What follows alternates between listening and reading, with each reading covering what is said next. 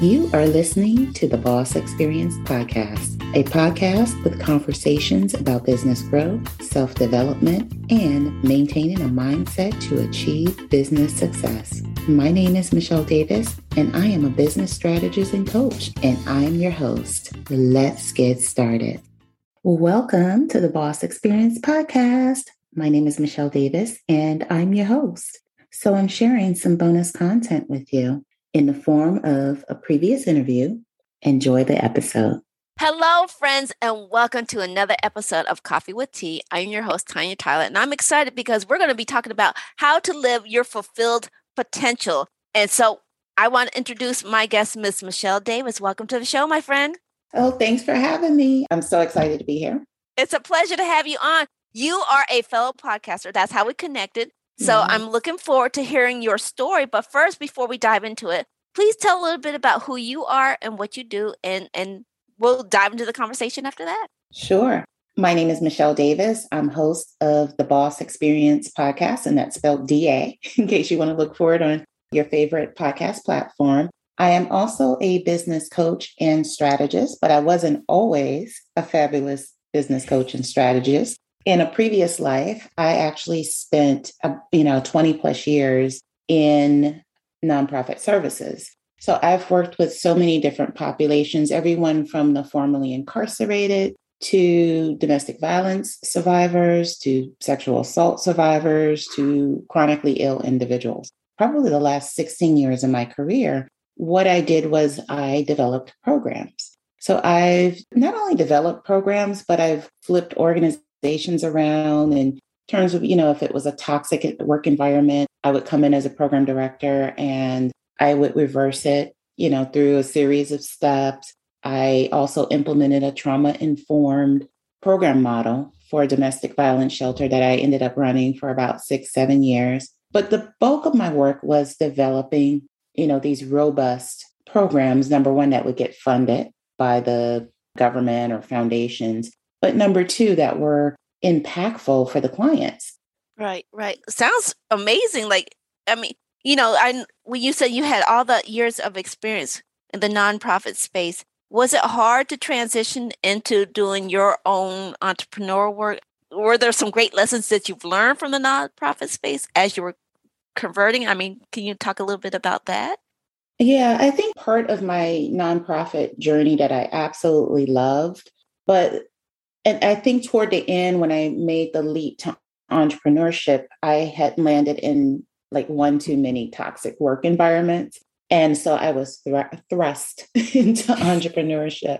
But one of the things I didn't do in the time while I was actually working, I never took the time to think, what do I like? What do I not like? What interests me? What do I like outside of this career? And so I focused a lot on my career. I was what you would call a workaholic. I had a child that kind of changed that later in years. But before having my daughter, I enjoyed working till 7 at night. That was therapy for me. But in the interim, I never really tapped into me. And it wasn't until I was in this one work environment where I was feeling oh my God, this is not, this is crazy. They're not setting me up for success. In fact, it was downright toxic and nasty. And I said, I remember sitting in my living room and I said, I walked off my job that day, by the way, because it was one of those things where I didn't know what I was going to do. But it was also one of those things where something had happened so bad and so egregious that either I walk out with my dignity or I sit here and be somebody's fool. And it was just on another level type of thing. And it was directed to me. And so I was just I think I'm going to walk out of here with my dignity.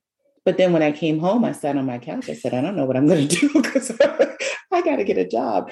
Hey, if you're enjoying this episode and you're ready to take that next step to finally become a professional service provider on your own terms, I want you to consider working with me. When you work with me, I help you start your business the right way from the beginning so you can generate the revenue you desire doing what you love. So head over to CEOBlueprintAcademy.com. That's CEOBlueprintAcademy.com to check out the ways you can work with me to get set up for business success right from the start. That's CEOBlueprintAcademy.com. Okay, back to the show. And I tried to get a job, but whether it was an age thing or whatever the case, because I was over 40 at this time. I don't know what it was, but I couldn't find a job to save my life despite my, extensive work history, despite my master's degree and the countless interviews. I just didn't land anything.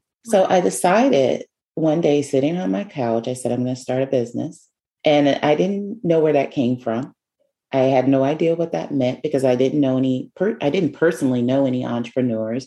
There were no entrepreneurs in my family. And I decided I was going to start a business. And it wasn't about the business. It was about what that business would offer me as a human being, as an individual. And that was freedom and flexibility, but also to be in charge of my own path. And over the course of all that time I was in nonprofit, I was in management. And my highest level position was associate vice president. And in that role, I was given the title, but never like the go ahead to carry out my own vision. Right. And it was like, I have this title, but what is my vision? Like, what do I want to do? And so I felt like I needed to figure that out. And so, in the course of starting a business or making this big transition from career to, nonprofit career to entrepreneur, I had to fall on my face a few times because I really wasn't clear on what made me happy. I also wasn't clear on who I was as a person. I didn't learn those things until I began to ask myself that question, because think about it. I'm coming off of this long career. I am whatever my last job title was. That's who I am. I didn't know how to be anything else. And so when I didn't have that anymore, I felt like I was without an identity. And it was a very weird feeling because I was in my 40s and I felt like I did not have an identity. I didn't know who I was, what I liked, what I enjoyed. And so I had to go through this process of discovering what I was passionate about and what I enjoyed doing. I was never one for hobbies.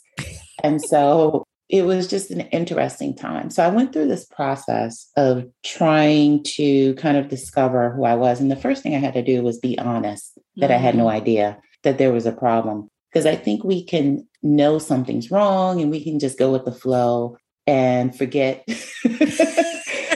that we got this problem we need to solve. If I'm going to go into business, I need to know who I am. What do I want? I didn't want to create another job for myself.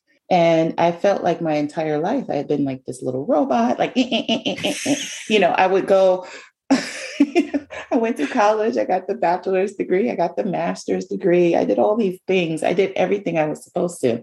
And here I am, jobless, right?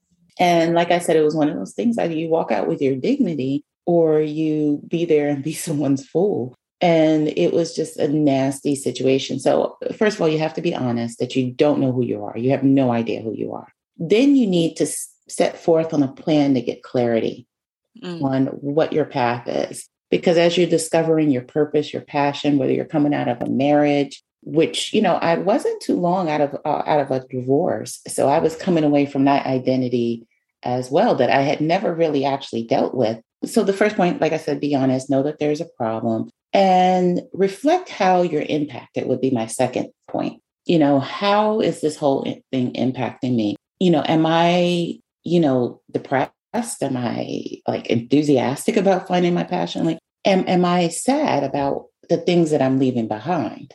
Because it's not an easy transition to go from a career into, whatever this life that I sat and thought of on my couch, right?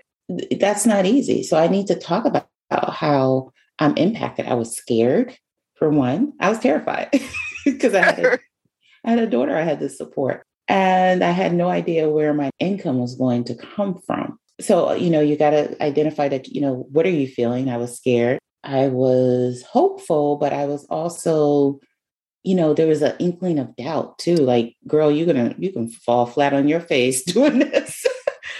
Right. So, but the point is that you need to reflect about what you're feeling, how you're feeling it, and how it's impacting you, how it's impacting your family. If you have children that are old enough to understand what's happening, because you don't want to bring fear upon them either, thinking mommy doesn't have a job, or we're going to be homeless. You know what I'm Right. saying? Like, you start putting too much out there, you'll create fears in your children or in your spouse or partner. Right. So, and then the other thing is you got to figure out what it is you need to do. So this would be the third point. Think about what this new life looks like and what you need to do to get it started. Right. So so by doing that, you need to think, well, am I doing something new, or am I tapping into a skill I already have? Right. Right. One big mistake I did was I went in internet land, and I got lost. Right. Right. Right. And I felt like I needed to learn something new, Right. to do something I love. So essentially, I was starting my business backwards. Right. Because yeah. I love what you're going with it. And I want to take a moment to say that Michele has been dropping nuggets since she started talking about her journey.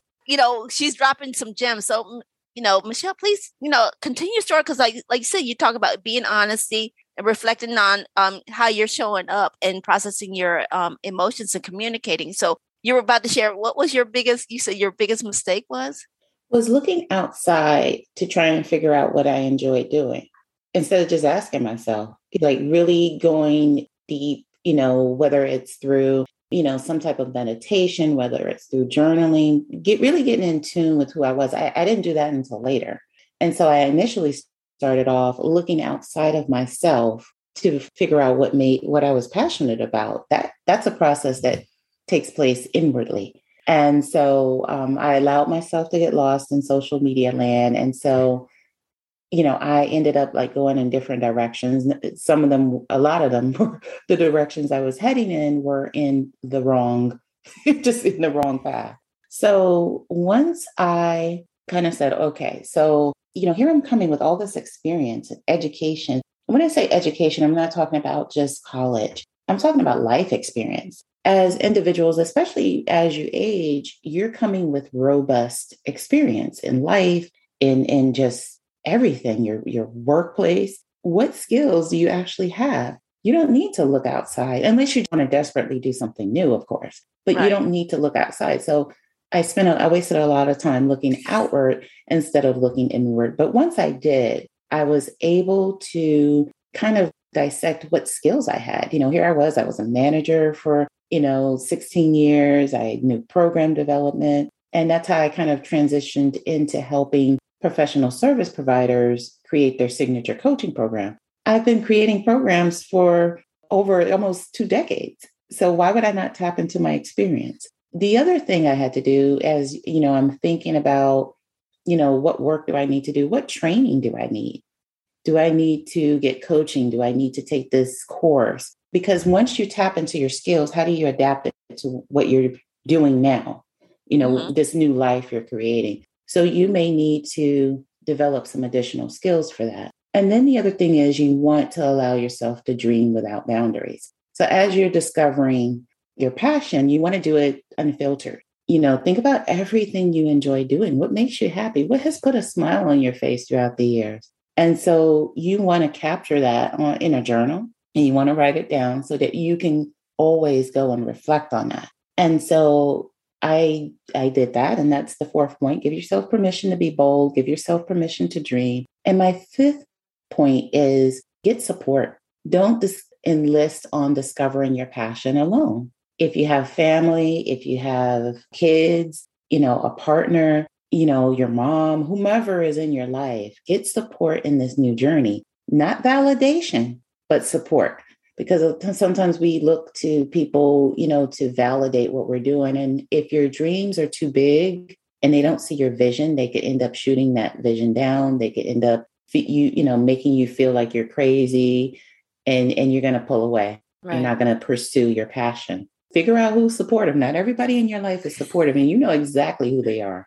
You know exactly which friends you don't tell your dreams to. You know exactly which family members you need to stay away from. But look at your life and see who you can get support from. And if you don't have anyone in your life that's supportive, find people that have a common vision for what it is you want to do. For me, it was starting a business. For someone else, it may be something else. But I had to get in the room with people that shared my passion so that I could find, mentors. I could find partners. And I say partners, not love interest, but partners in this new venture I was going into. Right, right.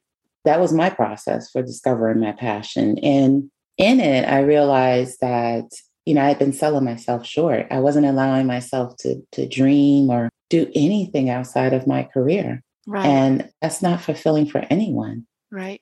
Yeah. So like I said, I thank you for sharing your process, because it's like, there's a lot of things I cannot relate to I always say the word compartmentalizing your skills, because we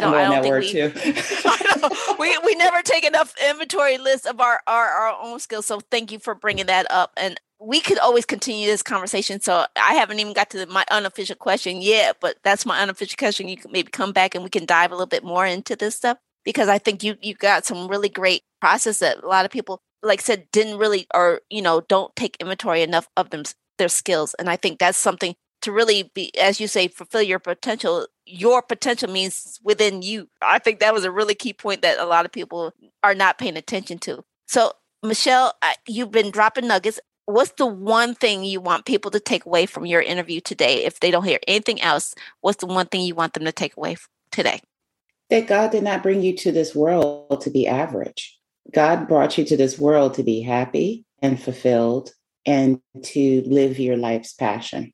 Right. So you got to take action on that. Beautiful, beautiful. Did you know that more than half of Americans have listened to a podcast episode at least once? So if you have a product or service that needs to reach an online audience, advertising on a podcast like The Boss Experience is a great way to get in front of your ideal customer. When you secure an advertising slot on an episode, The Boss Experience podcast listeners get to hear about your business every time someone tunes into that episode. So what are you waiting for? Visit bit.ly/podcast episode sponsor to get started. Now back to the episode. Thanks for tuning in, and I hope you got tons of value from this episode. And I can't wait for you to join me in the next episode of the Boss Experience Podcast. Take care. Thank you for tuning in to the Boss Experience Podcast. Don't forget to leave a review for this episode and tune in next time.